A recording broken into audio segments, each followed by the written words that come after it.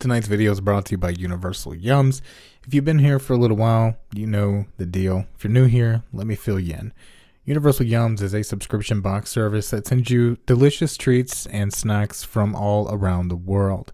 They've sent me snacks from Egypt, Russia, Japan, Asia, all over the place, all over the world. And every month, I'm just surprised by how much actually comes in the box. It's insane how much they send you. It's the holiday season, and I know Halloween has passed, or will pass by the time this video goes up, but I still think it's a really awesome time to get you some new snacks, try something new, go out of the box, maybe give it to somebody as a Christmas gift, or bring it over for Thanksgiving so everyone in the family can try it out. It's a lot of fun, and if you want to try it out yourself, there's a link at the bottom of the description, the top of the description, so you can order yourself a box. It helps out the channel a lot, and I think you all will enjoy it. So pick you up a box, share it with the family, or share it for yourself, and let's jump right into tonight's stories.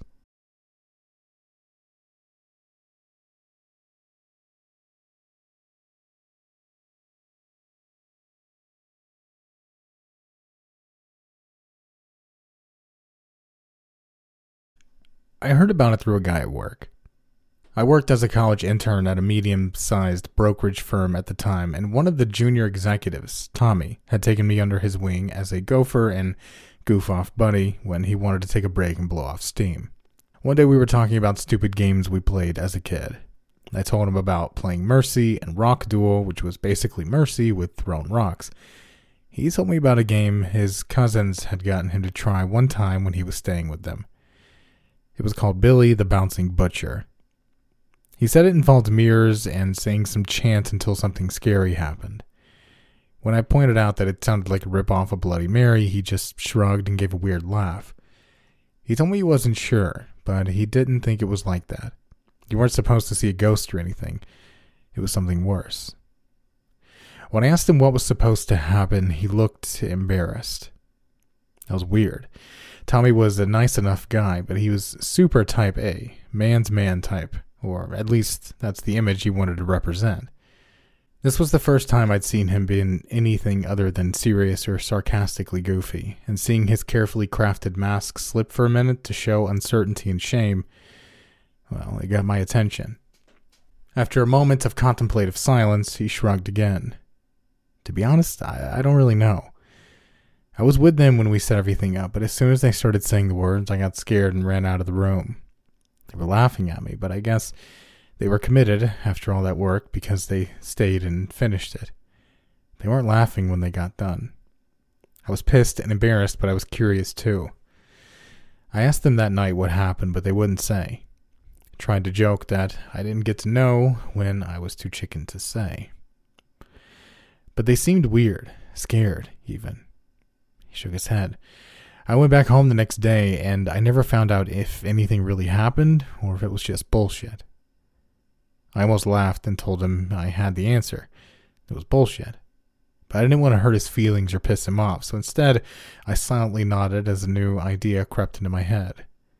My girlfriend Carla simultaneously hated and loved creepy things, and I thought I'd remember her saying once that she'd never played Bloody Mary as a kid because it spooked her so much.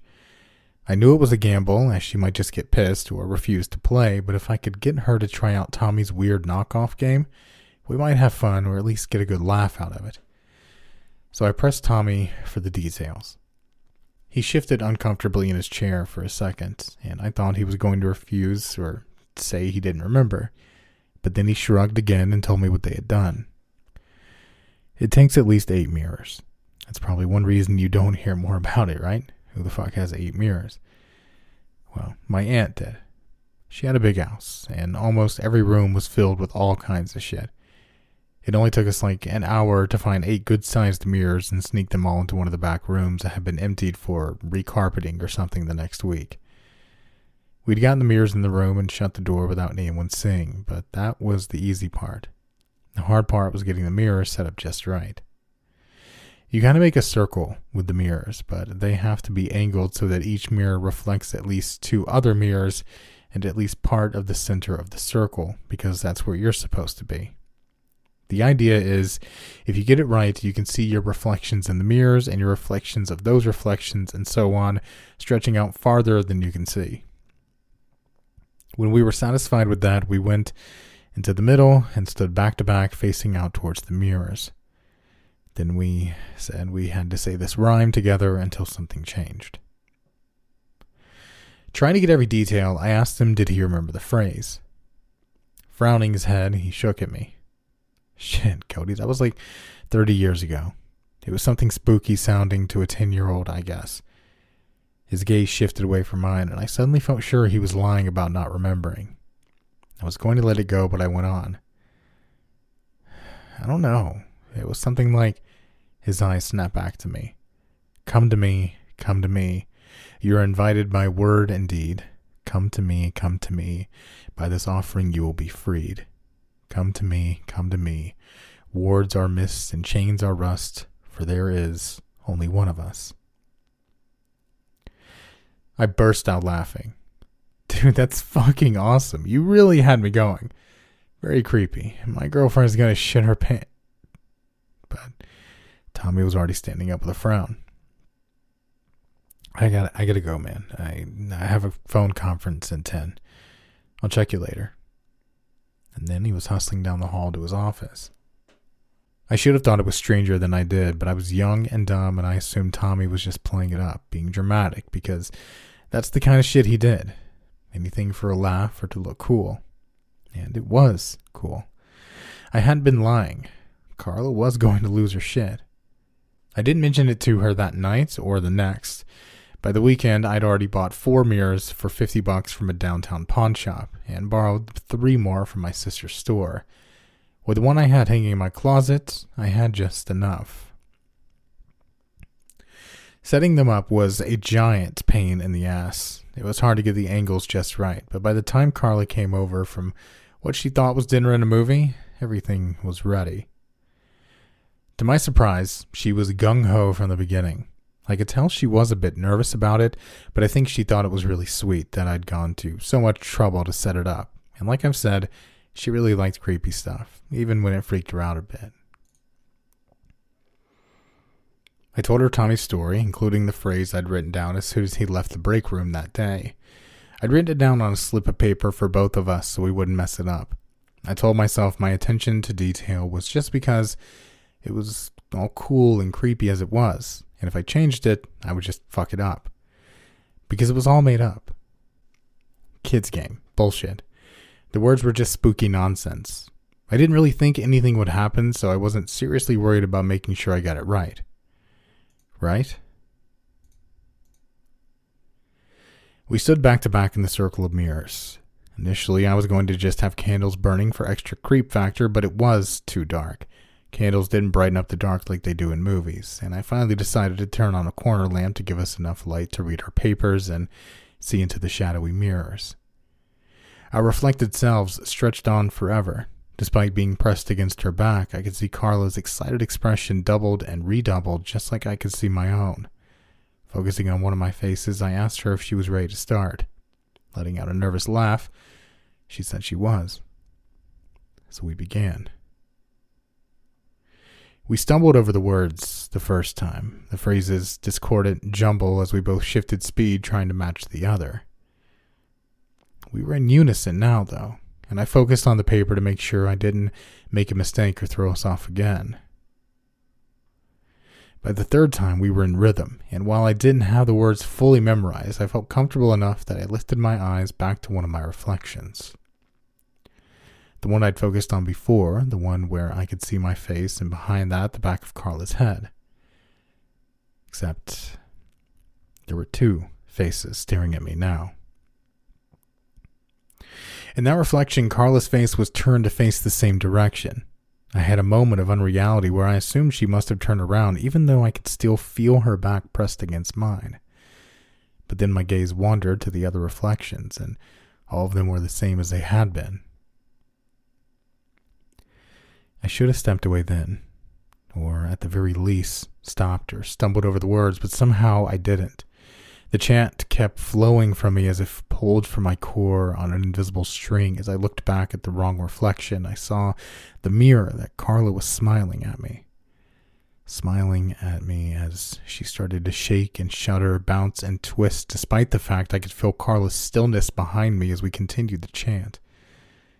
And then, as the thing in the mirror's smile widened further and its up and down motion sped into a blur, it was suddenly gone. It was as though a spell had been broken. These reflections looked normal again, and this time I tried to stop speaking. It worked. I turned to Carla and found her looking at me with a combination of amusement and disappointment. "Getting bored already?"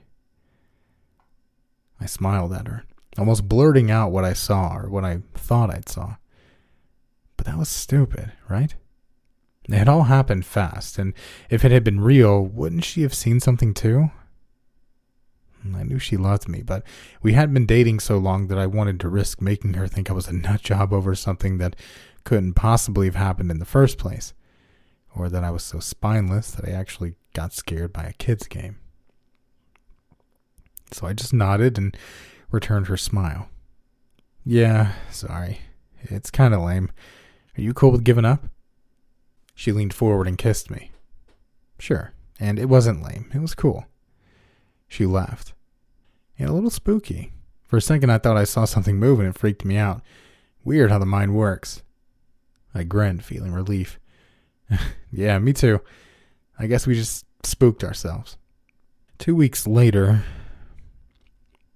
Carla was dead. She lived in a nice condo on the north side of town, one of those places with 2 pools and security guards at the gate. The police claimed they talked to everyone, reviewed all the security footage. They said they had no idea how someone had gotten to her locked apartment, disabled the alarm, and butchered her in her own bed. I'm not saying they didn't do a good investigation. Maybe they did. I don't know. What I do know is that they questioned me 3 times, and each time it felt more and more like I was a suspect rather than a grieving boyfriend.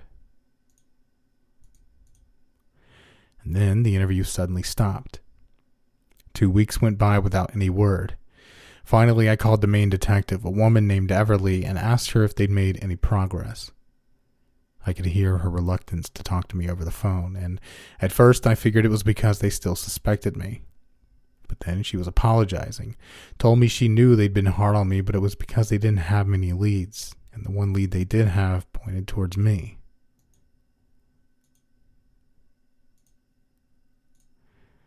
That they'd finally managed to put my phone's GPS records and then confirmed through my office's security that I'd been working late with Tommy on the night Carla was killed. That was why they hadn't been in touch with me anymore after that last interview, though she was sorry to say there were no new leads so far. Stomach clenching, I asked her what about the lead they already had? What had made them suspect me in the first place? She said that the alarm in Carla's condo had been disabled with the code, and that based on their investigation, aside from Carla, I was the only other person who knew the code, at least locally. Since there were no signs of a struggle, and it appeared that Carla had been murdered in her sleep, it seemed unlikely that she had disabled the alarm herself to let the killer in. That meant that someone else knew the code, had gotten into her apartment, disabled the alarm, and then crept back to her bedroom, where they murdered her. I was confused by the logic. I pointed out that maybe she never set the alarm in the first place, or she'd let someone in earlier, gone to bed, and they'd killed her. I didn't want to think that she'd cheat on me, but what if she'd been seeing someone else and they decided to kill her while she slept? Maybe she was breaking it off with me because she really loved... Detective Everly broke in, explaining that while the killer might be some jilted lover, they knew when the alarm had been turned on and turned back off. The system was in every condo. They were all linked to a secure server that was monitored and controlled by an alarm company in Arizona. They had logs of every key press, as well as every time Carla's system had been armed or turned off. On that night, Everly said the alarm had been set just after 10 o'clock and had been turned off less than half an hour later. Around the same time, she added they could put me walking to the car from my office 20 miles away. Again, I'm sorry.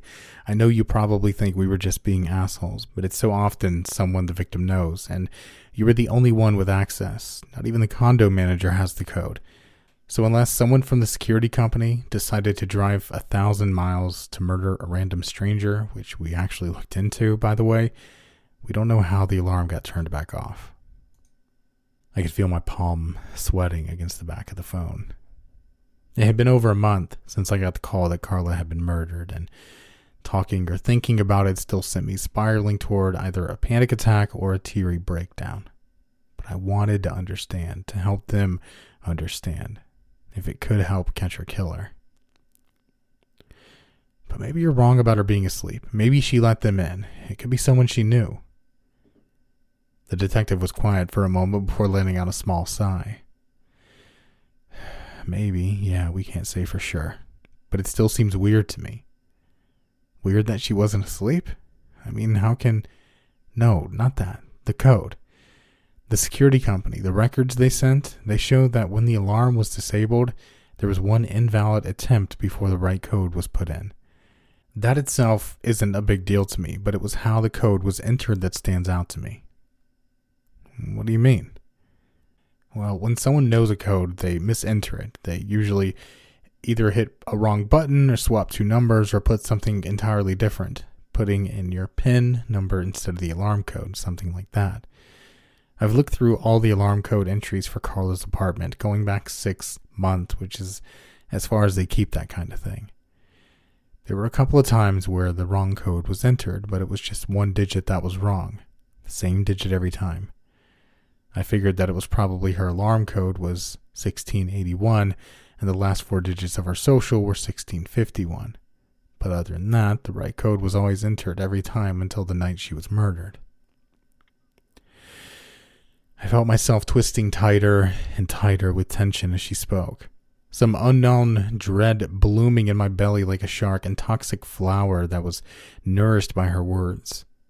Please just tell me. What was special about the wrong code then? She gave a short bark of a laugh. Sorry, I get lost in it sometimes. No, all I meant was that the code, the wrong code that was entered before the right one, was different than the others, or what I'd expect to see, because it was the right code, in reverse. Instead of 1681, someone put 1861. Then 10 seconds later, just before the alarm would have started going, they put it in right. Everly let out a longer sigh. I'm sorry. I don't have better news or more to tell you, but trust me, I'm going to keep working on it until we get whoever did this to her. They never did. And 8 years later, I have largely moved on.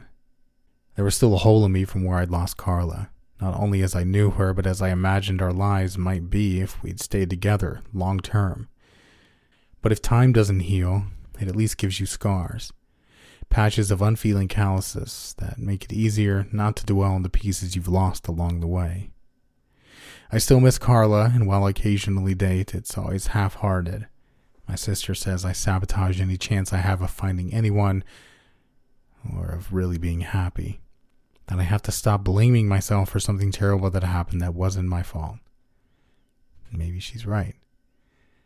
But I'm not too sure. Because yesterday, I got into an elevator at my company's brand new building in London. The same company where I'd worked with Tommy some 4,000 miles away and at least one lifetime ago. I haven't heard from him in years, and when I tried to find him, the company director yesterday afternoon, he is no longer listed. But that was after the elevator, and even if I found him, I don't know that it would make any difference. Because I stepped into the new elevator for the first time, I realized that I was in a box made of mirrors. Highly polished, chrome-veined mirrors along each wall of the elevator car, as well as the closing doors themselves.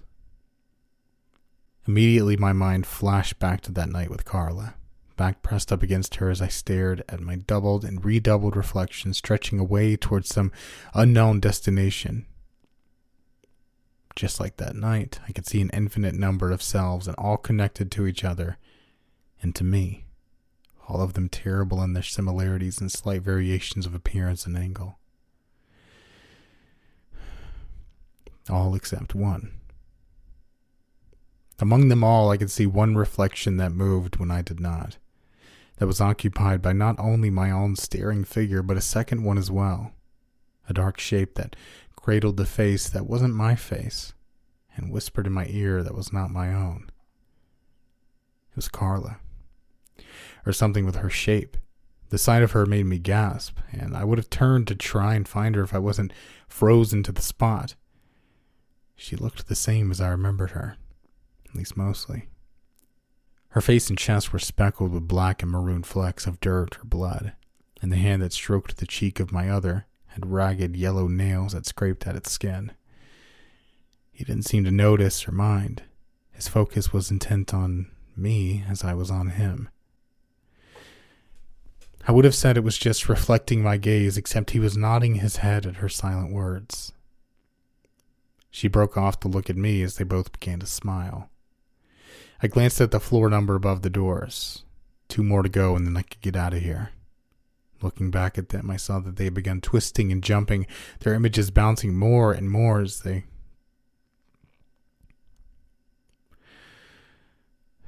And then they were gone. I had just a moment to stare into the empty place my reflection should have been, and then the door slid open. Gasping for air, I stumbled to my office and locked the door, hiding in there most of the day before taking the stairs back down to my car.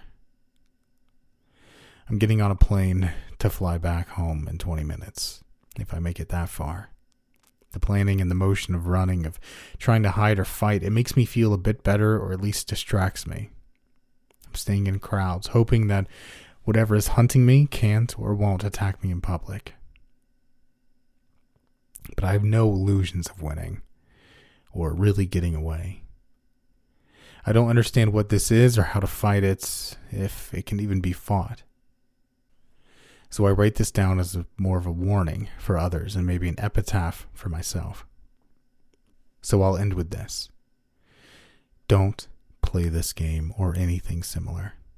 You may think it sounds like a fun dare, but it's not. You may think it's all a joke, but it's not. I can't make you believe me, and I understand by telling about it I'm risking making it worse, but this didn't start with me, so I have no reason to think it would stop whether I write this or not. So take this for what it is. An earnest warning from a dead man.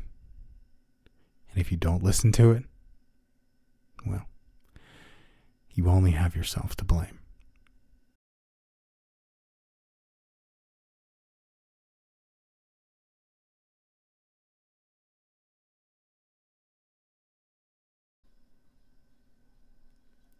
It was 4 a.m. My friends and I were still awake after a night of drunken debauchery. A final hurrah before Brandon Jr. was born and our friend would succumb to fatherhood. Even though we'd mostly sobered up by that point, we didn't want the party to end. We'd been sitting on the couch for hours rehearsing our favorite college stories. Brandon stretched out, yawned, and looked at his watch. I should probably head home, he said. Gotta get a few hours of sleep before work. Those were the words we'd been dreading for hours. We'd been carefully tiptoeing around any topic that would remind us we needed to return to our normal lives. Anything that would tell us the night was over. Chris shook his head. You fall asleep at the wheel. Just crash here tonight. Brandon stared at the couch, eyes half lidded. I really need to get home. If I crash now, I might not wake up till noon. I hugged the cushion I was holding against my chest and rested my chin against its soft surface. I was wide awake. I'd gotten my second wind around 2 a.m, and I was still feeling it. Not yet, I thought. I didn't want the night to end. There'd be time for sleep and responsibilities in the morning. This was our time, our night. Niles interrupted my train of thought. Well, if you're going to drive, he said, waving his hands dismissively, you should at least get coffee. Better yet, let's get breakfast at Denny's, replied Chris. Brandon looked at his watch again, his lips thinned into a sly grin. I mean, I guess there's no point trying to sleep now, right? Might as well stay up all night, right? Yeah, okay, let's go for breakfast, but after I really need to get going. Good, I chimed in, leaping off the couch. I'm starving. It had gotten much colder outside since our last beer run around midnight. Dew coated the few blades of grass that had begun to sprout since spring had finally come. A small blanket of fog hung about a foot off the ground, just enough to create an eerie atmosphere, but not enough to obscure anything from view. A sheet of ice covered the windows of Brandon's car. We piled inside and cranked up the heat, waiting for it to melt before we could leave.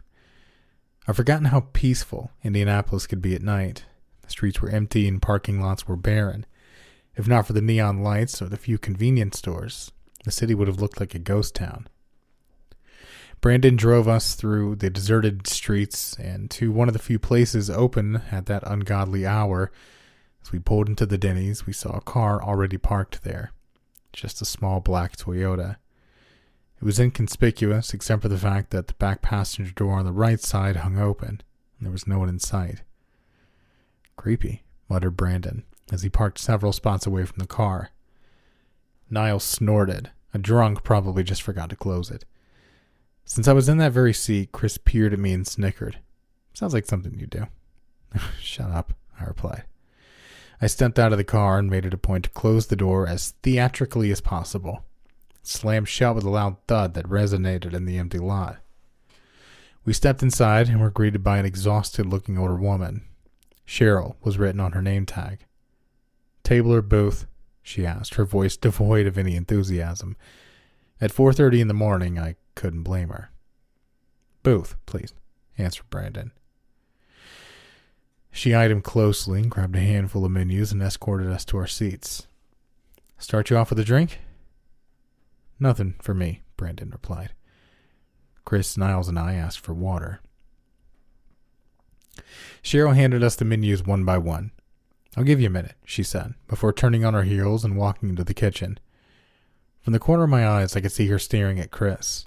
He never failed to attract the ladies, young or old. Something about his dimples, I'm sure. I opened the menu and looked through the options. My stomach was in a weird state of hunger and unwillingness to eat. It wasn't ready for breakfast, but at the same time it hadn't been fed anything but booze since supper, so it demanded to be filled. I picked something small and waited for Cheryl to return. In the meantime, I chatted with the others. What'll it be? Cheryl asked suddenly. I hadn't even seen her come up. Brandon smiled politely. Whole grain banana waffles, please. She scribbled down his order on a notepad, her hand moving in quick, jagged motions. And can I have some coffee? She added. She stared at him coldly. No. No, he replied.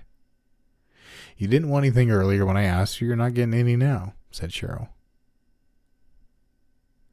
I couldn't tell if she was serious or just playfully busting his balls. Brandon said nothing. I ordered my meal and then Niles ordered as well. When it came to Chris's turn, Cheryl's attitude clearly changed. Her gaze softened, her voice became lighter, and her scowl turned into a subtle smile. What can I get for you, dear? She asked in a sing-song voice. He grinned. Cheese omelet. If you don't mind, I'll have 2 coffees. He winked. Cheryl's nose crinkled, and I heard her sneering as she looked at Brandon from the corner of her eyes. Of course, dear, she answered. The clatter of her heels on the floor as she walked away made me wonder how she could have surprised me earlier. I must have been too distracted to hear her. I don't think the server likes you very much, I told Brandon. He laughed and shrugged. It's because I keep making bedroom eyes at Chris. She sees me as a rival, he joked. Chris laughed. Now, there's enough for me to go around. Niles snorted. She's only being nice to you because you're sitting next to me. She clearly likes me. Yeah, that's what she said about Samantha, too. Remind me again who closed the deal with her, taunted Chris. Niles elbowed him. Dick, he mumbled. Cheryl came back with 2 cups of coffee. She stretched her arms over the table and set them both in front of Chris. She then placed a hand on his shoulder and looked him in the eye. Here you go, dear, she said before pulling away. Your food will be out in a minute. Chris thanked her, then waited for her to be out of sight before handing Brandon the extra cup of coffee. Again, I wasn't sure if Cheryl was serious or messing with us. Her curt behavior was either teeming with playful sarcasm or genuine. Whichever it was making me feel tense. I felt like I had to walk on eggshells around her. I wondered if she was treating her other customers the same way, but when I glanced over at the booth at the other tables, I remembered we were alone. "She's being weird, right?" I asked. Niles shrugged. "It's 4:30. She's probably been here all night and wants to go home. Give her some slack. I mean, she works night shift at Denny's, for crying out loud. We're lucky she hasn't flipped us off and walked off yet." Brandon brought the cup of coffee to his face and inhaled the fumes. I could see a sparkle of glee twinkling in his eyes as he took a sip. It was exactly what he needed. "Man," he said, "I haven't pulled an all-nighter since we graduated. When did we get to be so old and boring?" "Around the time we started having to do our own taxes, I think," I answered. Chris groaned. "Don't remind me. I still need to get that done." "I don't know what the big fuss is about," said Niles, as he absent-mindedly played with a straw wrapper.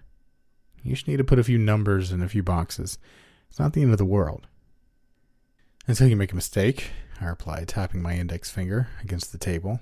"Then the government owns your ass, all because you declared $3 less than what you made." Niles laughed. "It doesn't work that way." "That's what they want you to think," joked Brandon. Out of the blue, Cheryl set my plate down in front of me, jumped, startled by her stealthy approach. "Thanks," I whispered, flustered.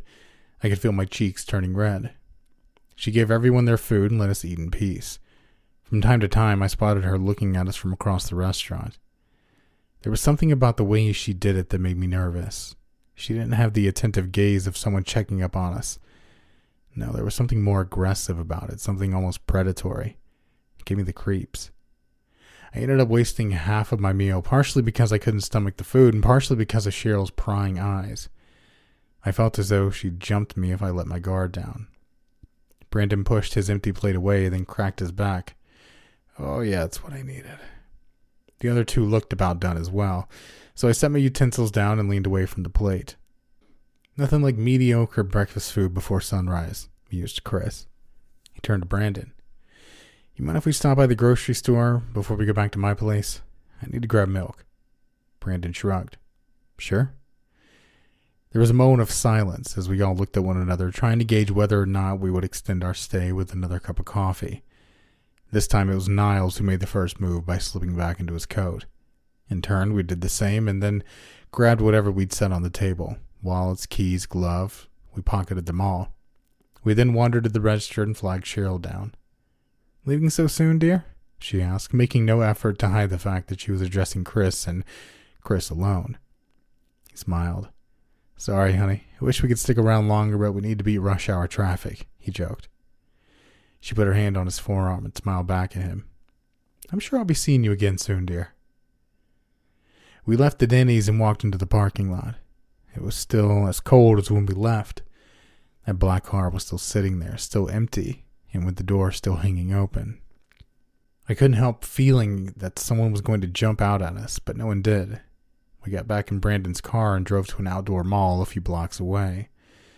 The grocery store was at the very end of a row of blackened storefronts. Its lights were dim and there was no one inside, as though it was closed. "Isn't this place supposed to be open 24/7? I asked. Brandon put the car in park. "I thought so. Let me check." He got out and sprinted to the sliding doors. They remained closed. He peered inside, stretched his head out, shrugged, and then came back. "There's carts blocking the entrance. Guess they're closed," he said. We didn't think it was that weird. Not all grocery stores were open this early, but I was sure this one was supposed to be. Brandon started driving, and as we passed the entrance, I noticed the poster on the sign. 24/7, I said, pointing to it. Chris motioned to a second set of doors. "We probably have to get in through here." "Makes sense," replied Brandon. He parked the car and we cautiously headed over. I kept staring at the poster, expecting it to change. The store didn't look like it was supposed to be open, but despite my concerns, the automatic doors slid open when we approached. We got a cart and stepped into the produce section. The grocery store was as eerie on the inside as it looked from the outside. No janitors, no stalkers, no clerks in sight. With the dim lighting and the lack of music coming from the speakers, it felt like we were trespassing. Well, since we're here, mumbled Niles. He grabbed a few vegetables and placed them in the cart. You guys need anything? I shook my head. Nah, but take your time. I'm going to find a bathroom. I'd have gone when we were at Denny's, but I'd been too eager to leave the restaurant. Now that I was in a half-lighted, abandoned grocery store, I regretted my decision. I would have taken Cheryl's stank eye over roaming the empty aisles of a search of a toilet any day. Finally, I found a sign hanging above a door frame along the back wall. Thick brown rubber strips hung from the top to obscure the black store from its customers. I'd always been a little paranoid about going there, afraid employees would think I was trying to steal from the stock room, but that fear was even worse, knowing we were all alone in the store. My bladder made the decision to proceed. Thankfully, there was no one back there to accuse me of trespassing. Just the stock room and an open door to my right.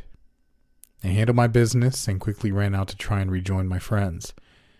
It was quiet, but I heard my buddies talking, which made it harder to find them. I had to walk from aisle to aisle trying to locate them.